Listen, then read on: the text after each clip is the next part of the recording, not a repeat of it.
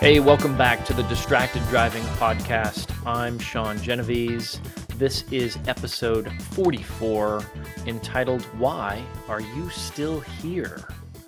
Why are you still here?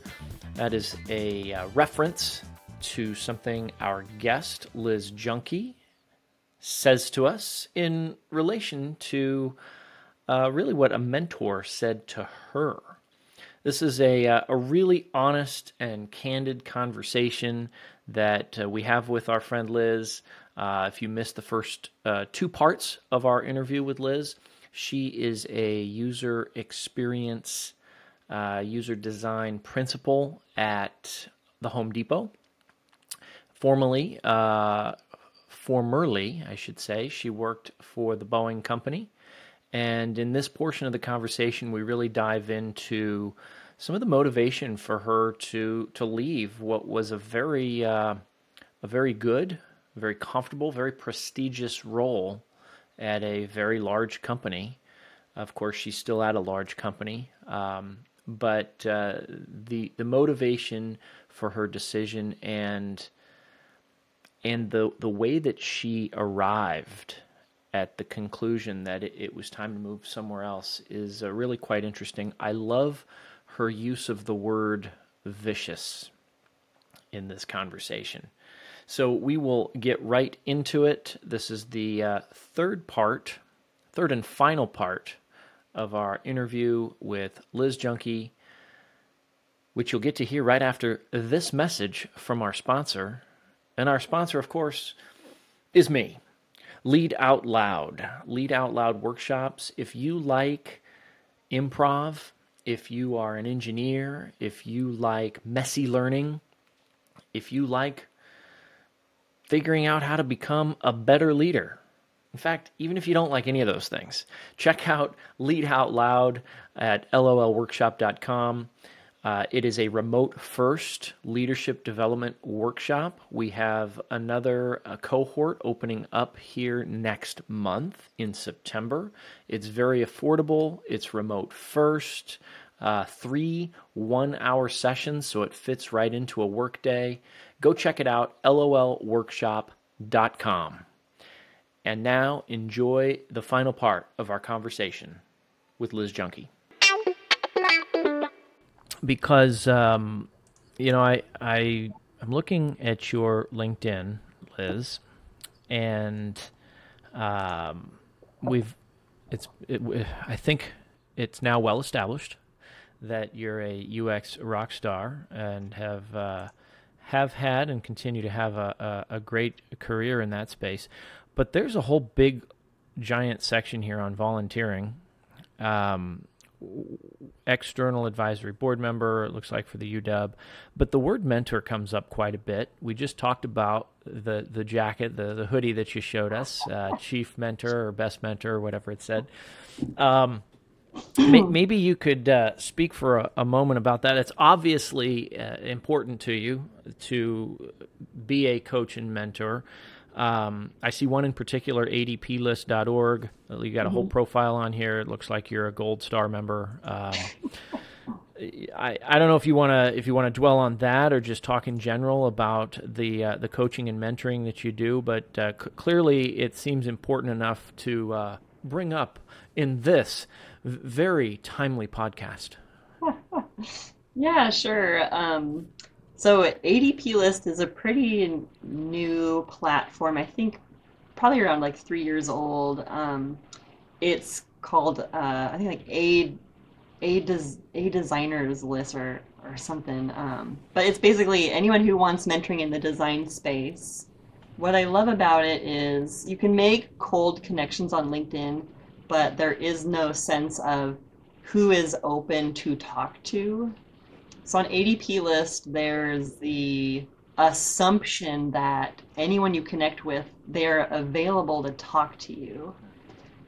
And all the mentors, they set up like what times they're available. And I joined it actually first as a mentee when I was looking for a UX job because, as you know, Boeing was all I knew. And I don't think Boeing is a very good representation of what the UX industry is, as much as, you know, I tried to help through, the digital transformation environment that we were, working through to make it more, you know, industry leading, and the great work, through BCA, Digital Aviation, those guys. Shout out to you guys and the mom team. Um, Oh, the mom team. I was on the mom team. I remember yeah, that. everyone was on the mom team at some point. But so I was looking to understand like what roles should I be applying to? What roles do I qualify for? I am associate technical fellow. Turns out no one really understood or appreciated what that was. No one could really see what I was working on, so they were not impressed with what I was working on. It was tragic. So, I would like apply for a principal product design manager position at Microsoft, got to the final round, and it was just like a shootout.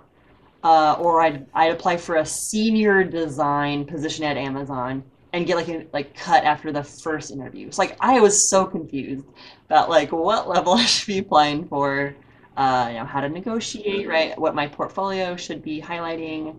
So I found a lot of great, principal designers on there that gave me a lot of great advice, great coaching.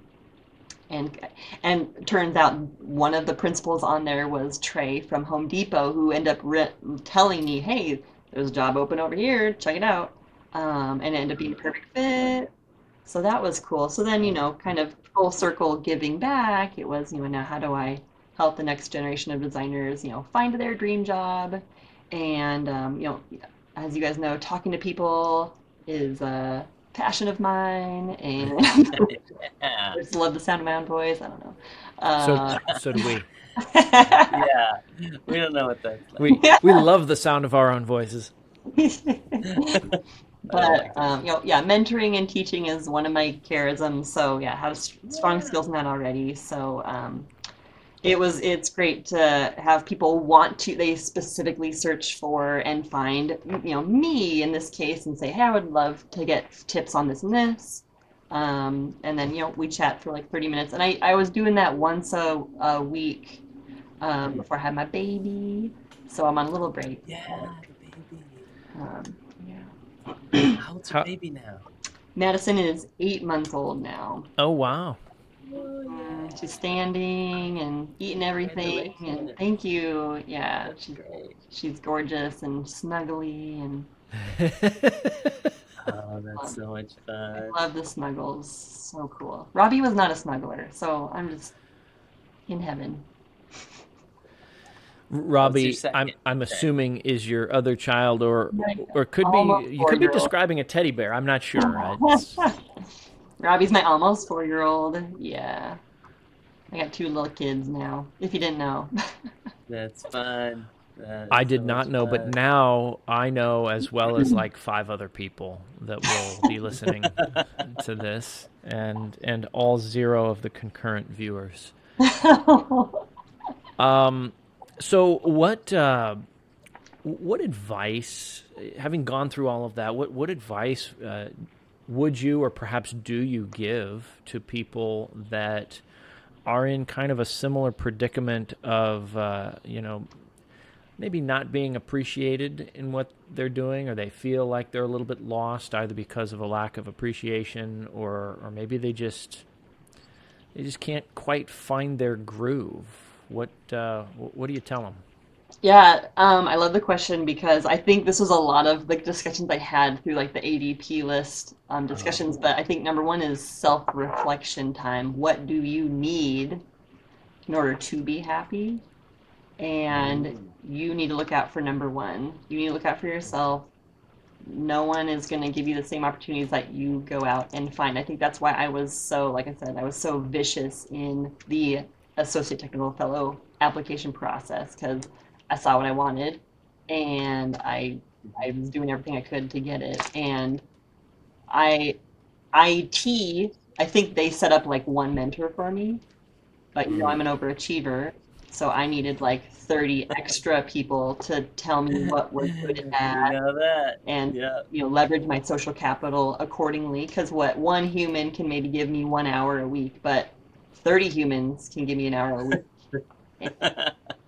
Or they're Can going give you. no 30 humans are going to give me an hour a month, and that's a less of an ask for each person if I can project manage effectively. But anyway, your question was about the people struggling. Well, why are you struggling, and what do you need, and then get yourself out of there. Yeah. Looking out for number one. Well, That's right. when I talked to my designers about it, like at Boeing, and some of them, I was very close with all of them because I was not a manager. I'm the cool aunt as a principal. Oh yeah. Right? Right. The I'm cool not ant. the Yeah, Yes. that's it. I'm not There's the something to be said for that. exactly. So I knew which ones were looking for another job, and so then I could tell them, I'm in the same boat, but I'm going to be here until it's no longer fun for me, and I'm Hmm. having a blast right now. And or Uh-huh. if the next dream job comes up, but that requires you to be reflecting on what that dream job is and what your current job lacks. So you set goals appropriately and eyes Yeah. on the prize. Eyes on the prize. Yeah. That's a Go get it. it can be a hard I thing to do. get it. It requires a lot of self-directed intellectual honesty. Yep, discipline, introspection, for sure. How Yeah, and a willingness to do something new. I think a lot of people get kind of stuck in their status quo, and it's good enough. I have good stuff, and it's not that bad. We kind of rationalize it's not that bad, but changing to the unknown is difficult, I agree right? with you, and I So was very scared to leave. Namely, you guys know, I had my community. It was my baby. I yeah, created it from a 5-person little book club. It grew to right. like what 700 people. So it was something Yeah, the UX I was community, scared to leave. well connected. Yeah, Because when I had my first baby, my first maternity leave, when I left and I came back, I learned that some of the UX COE meetings were not happening anymore. So I was uh, nervous that leaving for good, it would just kind of like evaporate. And that was definitely uh, something that made me sad. But I'm so happy to hear that it is still flourishing. still going. Yeah. So I that's felt the really, same way about the Movement Maker show leaving Boeing. I wasn't quite sure what was going to happen to it. Oh what yeah. did happen to it. That was my baby. Well, we're still doing it. Yeah, Still happening. oh, I loved I'm on my that. third co-host, but uh, I loved that. But back to one of your earlier points too. I did have one or two at least two mentors at Boeing who they would check in with me, like once a year, like, or no, three. Why are you still here? Like serious oh, conversations. I was like, I'm crushing it. I'm doing good work. It's fun. And that I think that's like where you going back to thinking through what makes your career fulfilling. It isn't always about the money. It is about, for me, it was making humans' lives easier and better and more efficient. Like efficiency was the biggest thing for us, in engineering at right. Boeing, and so making their lives easier and talking with them and making them feel heard and hearing their frustrations, and no one Mm, else is talking to these mechanics and quality inspectors in some cases. So like the UXers were the ones like being the yeah, face to the software, and I just felt very valuable in doing that work, right? So yeah. so it wasn't always But that, but you realize that you could do that in another place at different aspects. yeah, Well, it was she scary. eventually recognized it when it sounds like the mentors kind of pointed that out, which that's a great mentor. One of my previous managers and friends, he would always tell people, the difference between a coach and a mentor is a mentor knows what's keeping you up at night or what you're scared of is a kind of another way to look at that. And it sounds like your mentors recognized, okay, here's a person who's got a fear of leaving, which is holding her back from the greatness that perhaps could be and now is. Is lit. Ooh. Yeah.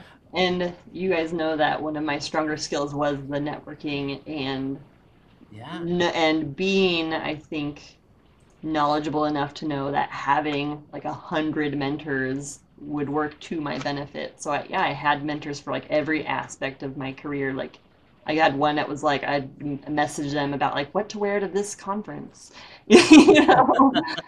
But like Sudi, shout out to Sudi. He was my Zen master. Like if I was like crying at work, I'm calling Sudi because like he is Zen. Like what can you what's within your circle of influence? Like what can you influence? Like what is outside of your control? Like what's this that's so fast. Just say that's fascinating. And he was just the go-to guy. And, so many others. But That's great. Yeah.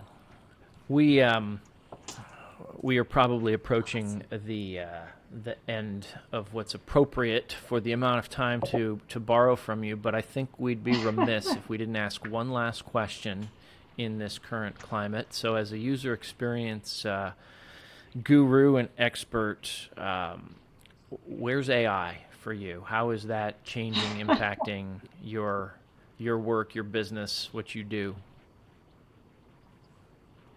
I asked ChatGPT last week to build me a roadmap for my upcoming initiative. It spit out some pretty solid recommended activities.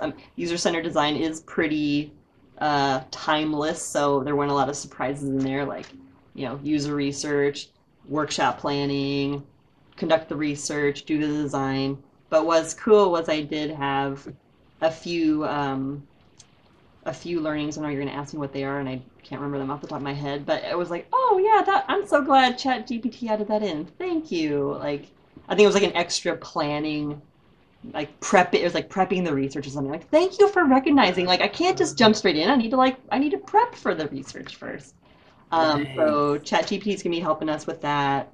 Be asking it questions before I ask users just to see if it has found anything on the interwebs. Start making us personas. It's gonna probably start writing my user testing scripts, even though I feel like I'm a pro at it.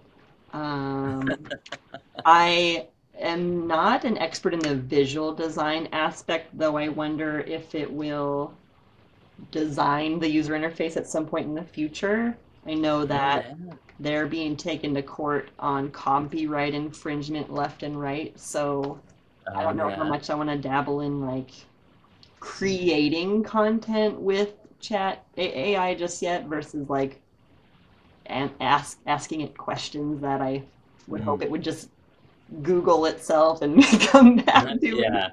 Or like using it as a glorified Google. But yeah, no, visually, you're right. They could do it. They could do what's the best design. I also asked it to make my Mother's Day Facebook post extra sappy, and it was so disgusting that I posted it, and then all my family and friends like, "Oh my God, love you too, this is so great." And I like talked to my friend. I talked to my friend after. I'm like, no one thought it was a joke. Like they all thought because it was like, shout out to all the moms out there, happy Mother's Day to all you got this, and like to my angel babies, like. You are the best thing that's ever happened to me. And I like posted it as a joke. No one like read it as a joke. And I talked to my friend later. I'm like, why did no one like laugh at my post? They all were like heart emoji, love you too. And she's like, yeah, you probably didn't. I even said like this post was written by ChatGPT, and like I don't think it knows what that is yet. And wait, did you had that on the post that it was written by ChatGPT? I can share it with you if you want. I can go find it. That's so next time you should ask ChatGPT to make it over the top but obvious that it's a parody or in jest or whatever, and see what it changes. But isn't that the magic of ChatGPT? I think that I don't know if that's too meta for ChatGPT. I don't think so. Oh I yeah. don't think so. One of the more interesting things somebody shared with me is they said they will give it a prompt and it'll spit something out, and then they'll say critique the previous response, and it'll go and find all You these have to always. things that it's basically correcting itself, saying, well, this wasn't quite as good or this wasn't good. I've used it. I sent out one of my newsletters, one of my email newsletters, and I Nice. put in the newsletter, I said, well, the previous update was written by ChatGPT. Could you tell? And when I did it, though, the first time I gave it the prompt, Nice. I'm like, that's not right. I said, make it more conversational, or make it more lighthearted, or whatever. And Yep. it was Yeah. impressive. It did it. Yeah. Yeah. I also used it similarly, like write like a birthday card. So I was also like, not right, not right. Give me the change it this way, change it this way. Yeah, finally got to a good. So it was a good collaboration. So that it was a good collaboration there. Also, Miro just put out some AI enabled synthesis support. So Oh. we have some designers starting to dabble in that. Though I was going to write a note to Paul over at Boeing to look out for that because it's processing that stuff externally. So if you have Right. proprietary data on there, we Yeah. don't want that necessarily being processed. So I was going to send Paul a note to watch out for that. But yeah, it's coming. It's coming everywhere, isn't it? It's It's Yeah. not just it, coming; it's here. it is. Let me rephrase. It is a flaming, terrifying forest fire. Yeah. And it is going, Raging. and we are going to, what's the phrase? If you can't beat it, join it. We're gonna leverage it, and Fan the flames. I'm You know, excited. we're gonna hopefully set up some controlled burns to guide the flames as to where they should go. And boy, with Yeah, that Yeah. fiery metaphor, I think that's a great place to end our conversation, at least for now. I think we lost Rex to the chat bots. I'm not sure what happened. Maybe his internet connection. But Liz, thanks for taking the time again to chat with us on a podcast. it was my pleasure. Thanks for the invite, guys. And yeah, it was awesome catching up with both of you. All right, we'll do it again soon.